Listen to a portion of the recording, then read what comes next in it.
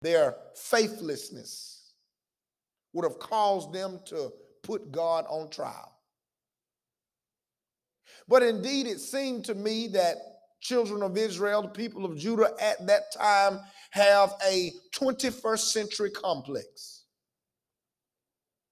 That when things are going right in your life, when things are happening, when God has blessed you, when God has brought you out, when God has healed you, when God is allowing the resources to flow in at an all-time high, you have no need for God until God interrupts your program. My brothers and sisters, that's what's happening here in Micah chapter 6. The people have elevated. Where they were facing the point of execution in their ministry, now God has elevated them. God didn't allow them to go to battle. God went to battle on their behalf and allowed the Assyrians to move out of the way. And here we are in Micah chapter 6. And the people are experiencing life like it's golden. The people are just happy, happy, happy. Things are going well in Micah chapter 6. The people have persevered through a pandemic. Things are going well that though their financial breakthroughs almost broke down, somehow God had provided. Children were being born, Micah chapter 6. And the people got so full of themselves, like we do in church today, that we do everything and we give credit to everybody but God. Preachers, pastors, prophets, preaching about everything but the name of God.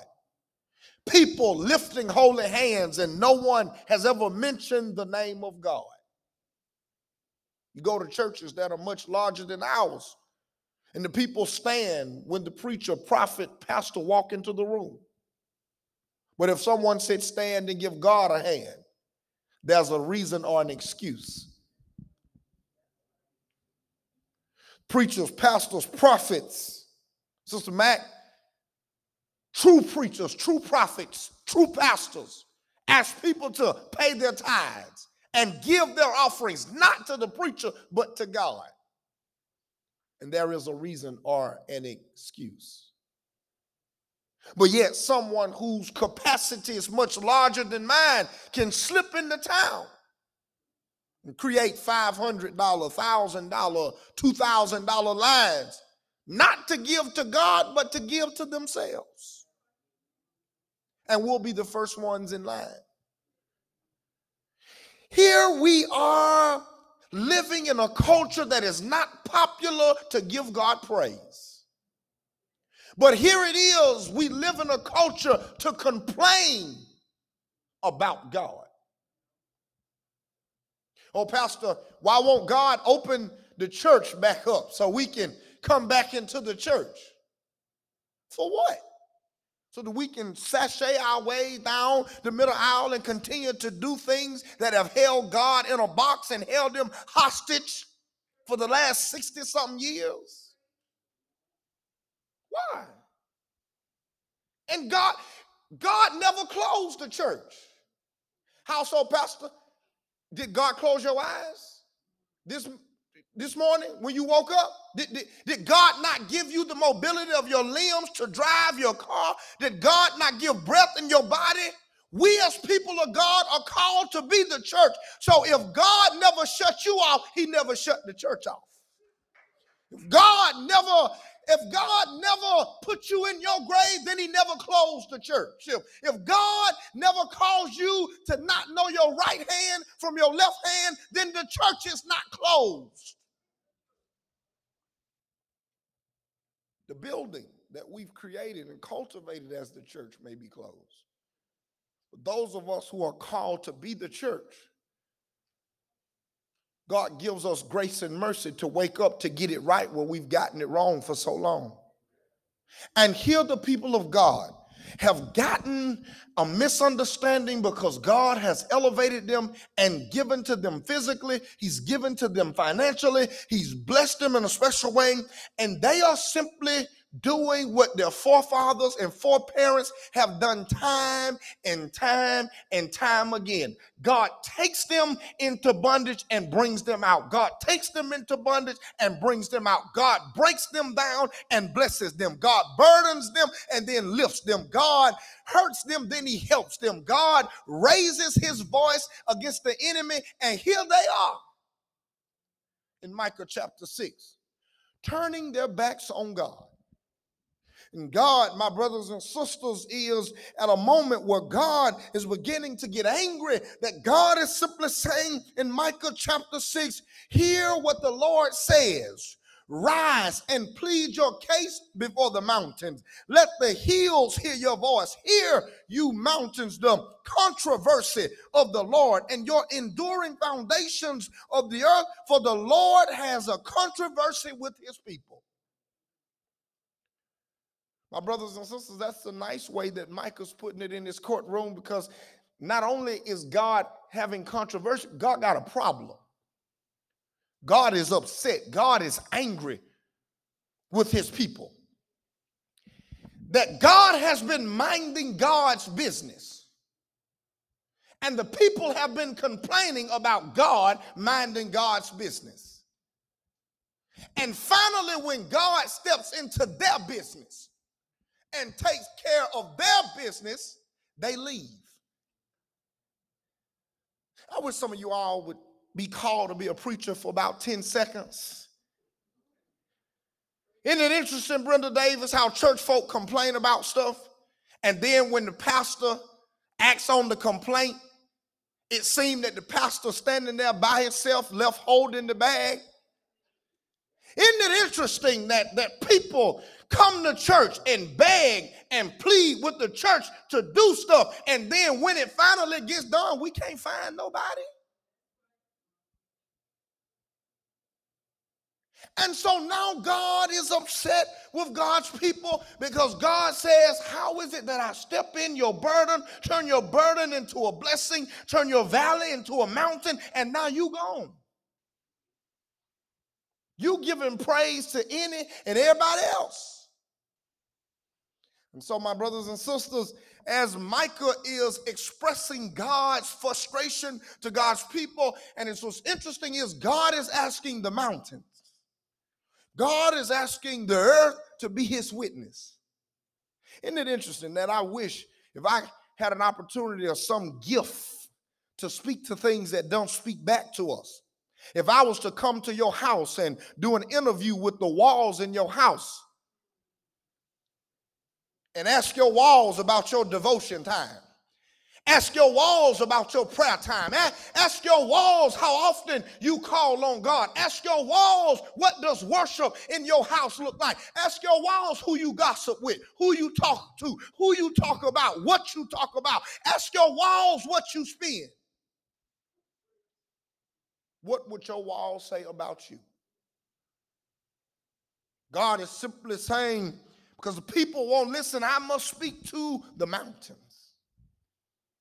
Simply asking, can I get a witness from the mountains? And the reason he has asked this question as I rush on, he has to ask this question because the people of God are doing what church folk do, Reverend Witt. They play dumb. Now, please don't tune out. Please, let me go and apologize. I'm not calling nobody dumb. However the shoe fit. But I'm not saying it. Please don't call Bishop Brown and say that I called you dumb. I didn't call you dumb. I said you play dumb. Because you got all kind of degrees on your wall and you still act like you don't know. You've been in church all your life and still don't act like you don't know how to pray.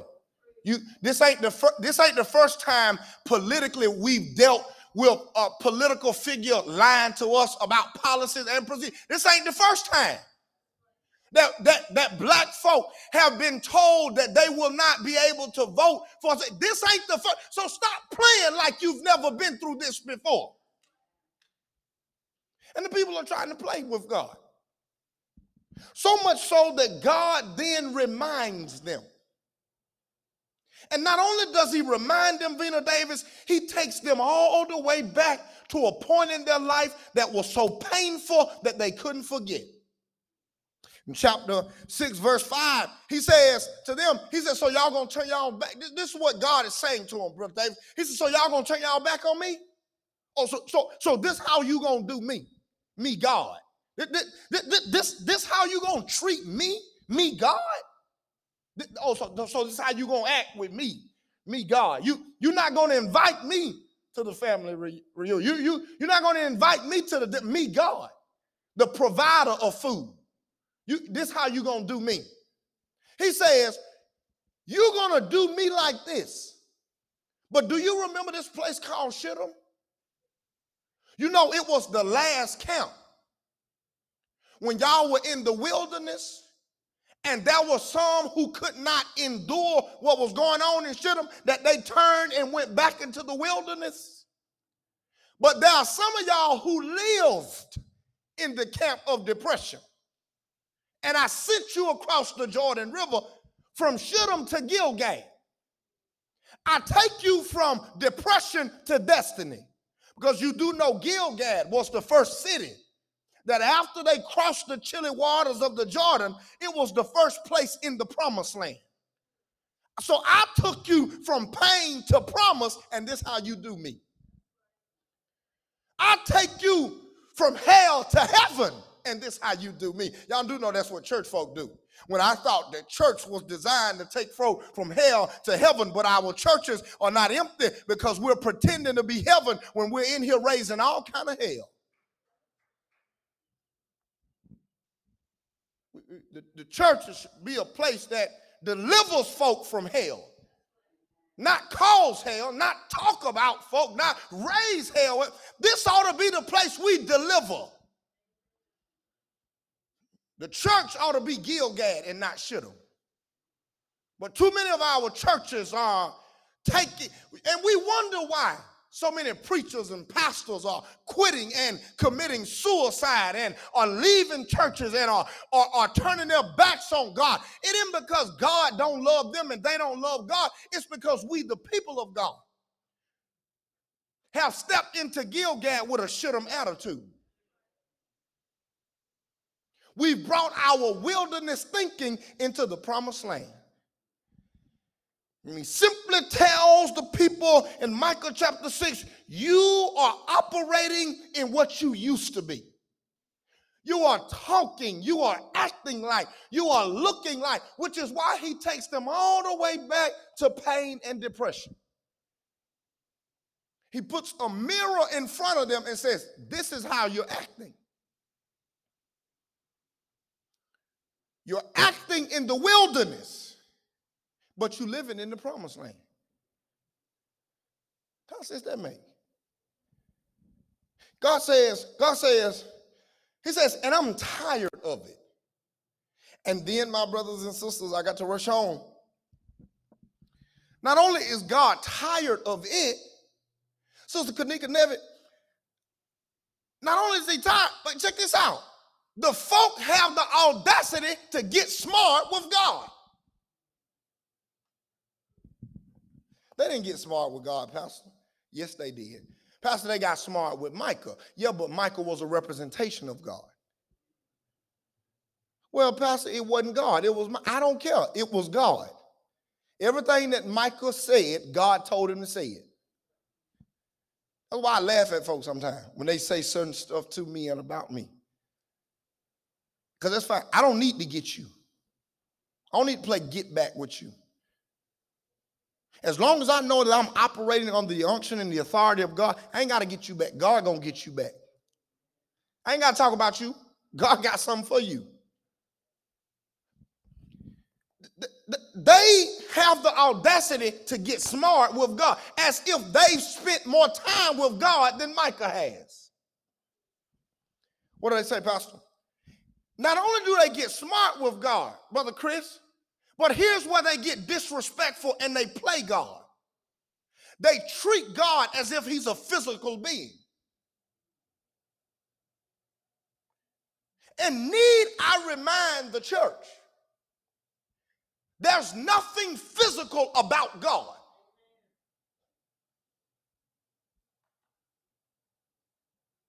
What do you mean, Pastor? Ain't nothing physical about God.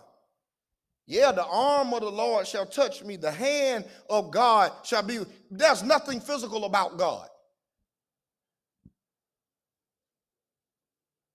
So stop saying, God, give me a house. Baby, God don't be our heart, nor the ones who build houses. Call them. Don't call God.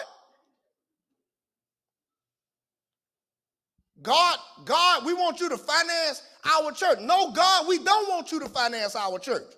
We need Wells Fargo because that's who we pay every month to finance our church. So we need Wells Fargo. And when they finance us, then we need you to show up, God. They play with God. They treat God as if God is some genie in the bottle. Because here's what they say. They say, wait a minute, God. And here's what I like about church folk, and they're playing dumb right here, Sister Wanda David. And here's how I know they're really not dumb, because if they were really dumb, they wouldn't have this conversation in verses 5 through 8. They know that God is upset with them. And they know that God is getting ready to respond in a way that they're not ready for God to respond. So they are trying to bribe God so that God doesn't punish them for them turning their backs on God. What do, Pastor? Here it is. Let me rush on and raise up out of here. He goes on to tell them, they go on to tell, they said, look, man, look, Michael, go tell God. Go tell God this. If we bring burnt offerings, will he leave us alone? Can we go back to drinking our Hennessy and our margaritas and have my party with our neighbors? If we give burnt offerings, can we continue to have our Halloween parties and play dress up? Some of us don't need to have Halloween parties because we play dress up every day. That ain't a part of my notes. I thought I'd just throw that in. Some of us come to church masking our pain, masking our hurt. You walking around spending money, and all the reason you spending money because you talking about you need retail therapy because somebody on your job is getting on your nerve. No, what you need to do is go apply for a new job. If it's that bad, that is causing you to be broke and your credit score to be down. You don't need no retail therapy. You need therapy. If you want to spend some money, go call somebody, go talk to them. Lay on the couch. Didn't they say, Micah somewhere gives them what I call this strange look.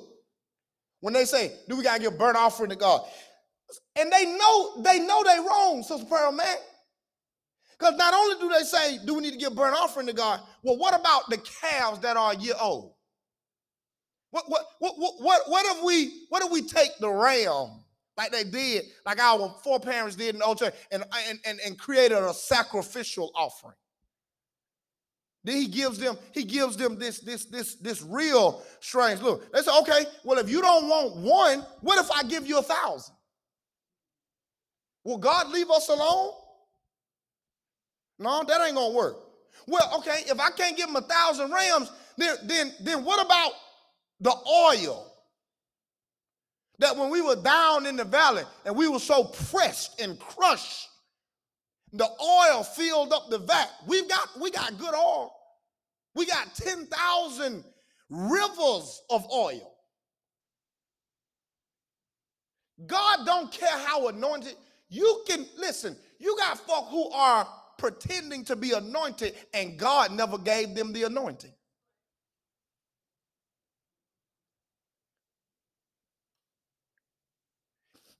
And they want to live life and they want to participate in the world's riches, so much so that they're willing to give up their oil.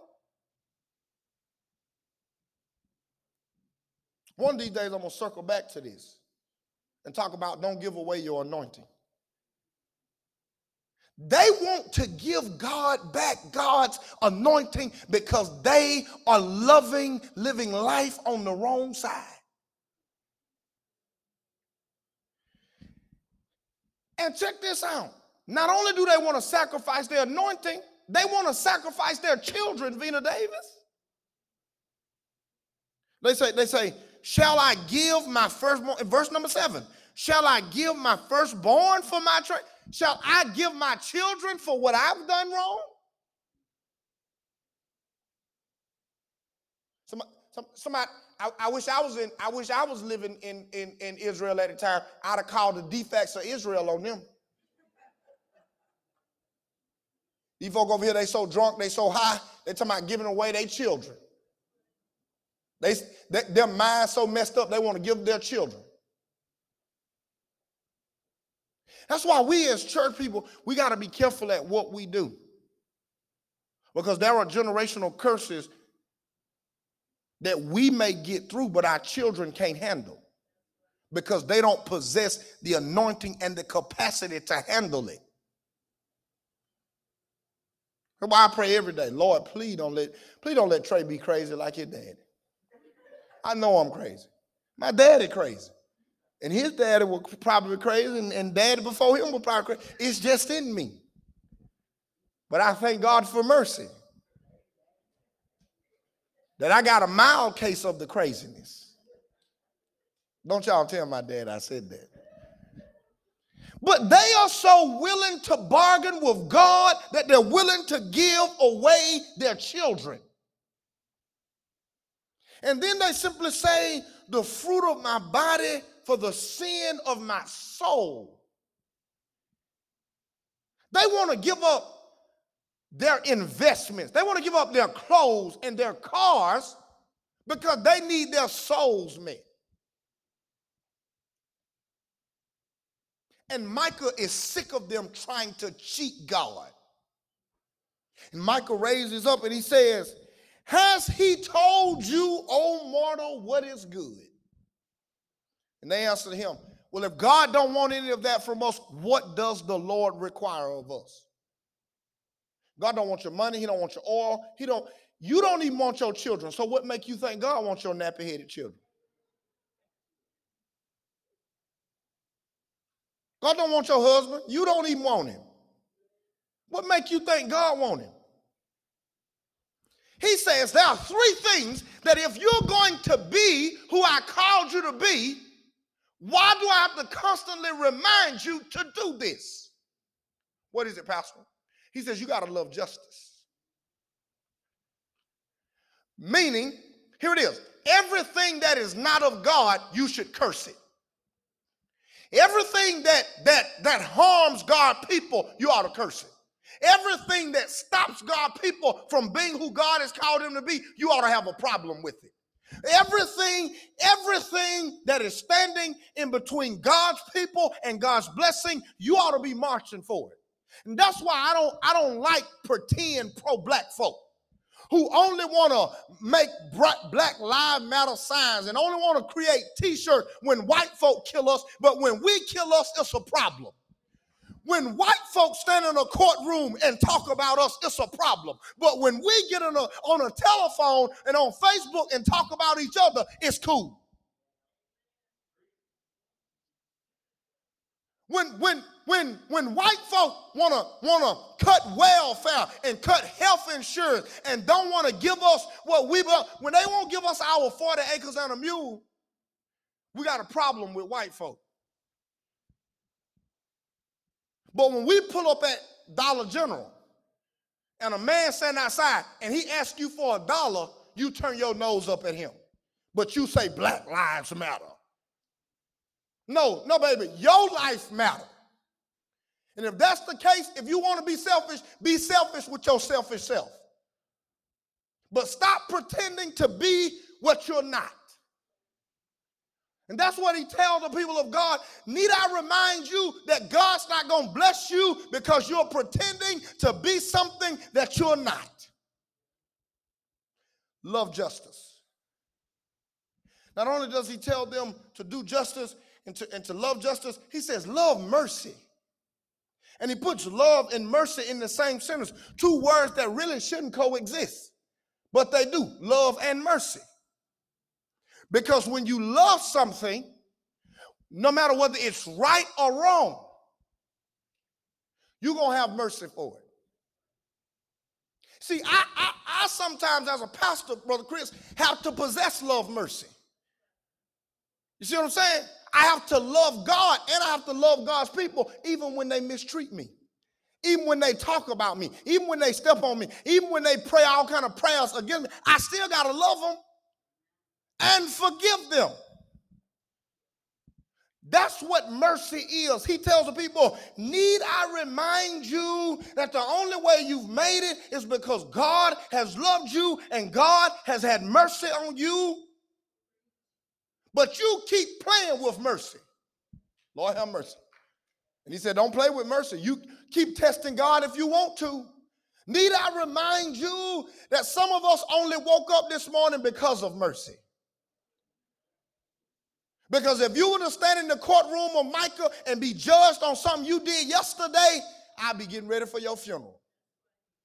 If I judge you based on what you said about somebody yesterday, I'll be preparing for your funeral. But yet mercy woke you up this morning.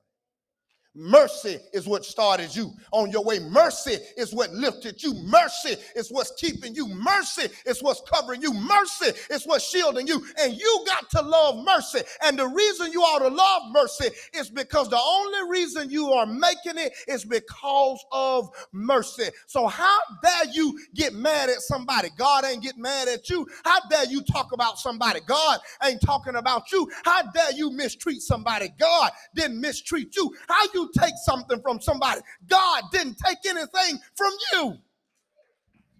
He says you've got to do justice, love mercy, but check this out. Here's where he knocks their sock off. He says, need I remind you that y'all are sitting here bragging about all this stuff y'all have. God doesn't want your stuff. And the reason God don't want it is because God already owned it.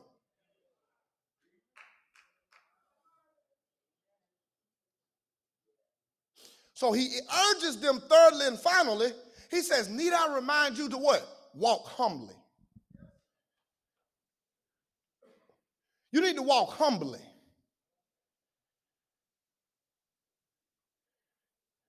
And I wish my grandmama was here. My grandmama wouldn't call it humbly. My grandmama would say, baby, you better walk light. You better tread lightly. Why? Because the Lord gives and the Lord takes away.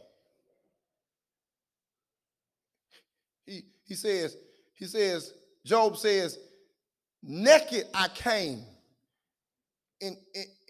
I came into this world with nothing. Which means no matter what kind of investment I make on Wall Street, when that great getting up day comes, my dividends can't go with me. I don't care how many pair of Gucci shoes, Alexander McQueen shoes, Chanel shoes. I'm giving y'all my Christmas list, by the way. No matter how many pairs of fancy shoes and bags I have in my closet, when I leave here, it can't go with me. So, baby, I just stopped by to tell somebody, need I remind you, you can walk around like you all that and some. But when you are in the presence of God, God knows who you really are. You can act like, you can act all holy on your job, and you can post all the scriptures in your office that you want to. You can put all the Bibles on your dashboard, but God knows who you really are. You can walk around with your little jars of oil that I gave you, but God knows who you really are. You can put on all the suits you want and all the dresses and all the big church hats, and you can quote all the hymns that you want to quote, but God knows who you really are. And you can pretend like though you've been a member of the West Side Church for 20 years, you can act like you ain't never did no wrong, but God knows who you really are. So every now and again, you ought to have a flashback. And remember that you went some places you shouldn't have went, and just humble yourself. Remember you said some stuff you shouldn't have said, and humble yourself. Remember that God delivered you from some stuff. He broke open some doors for you. He closed some doors for you. He protected you from some people. He protected you from some get back that should have got you back because you had no business being there in the first place. God has a way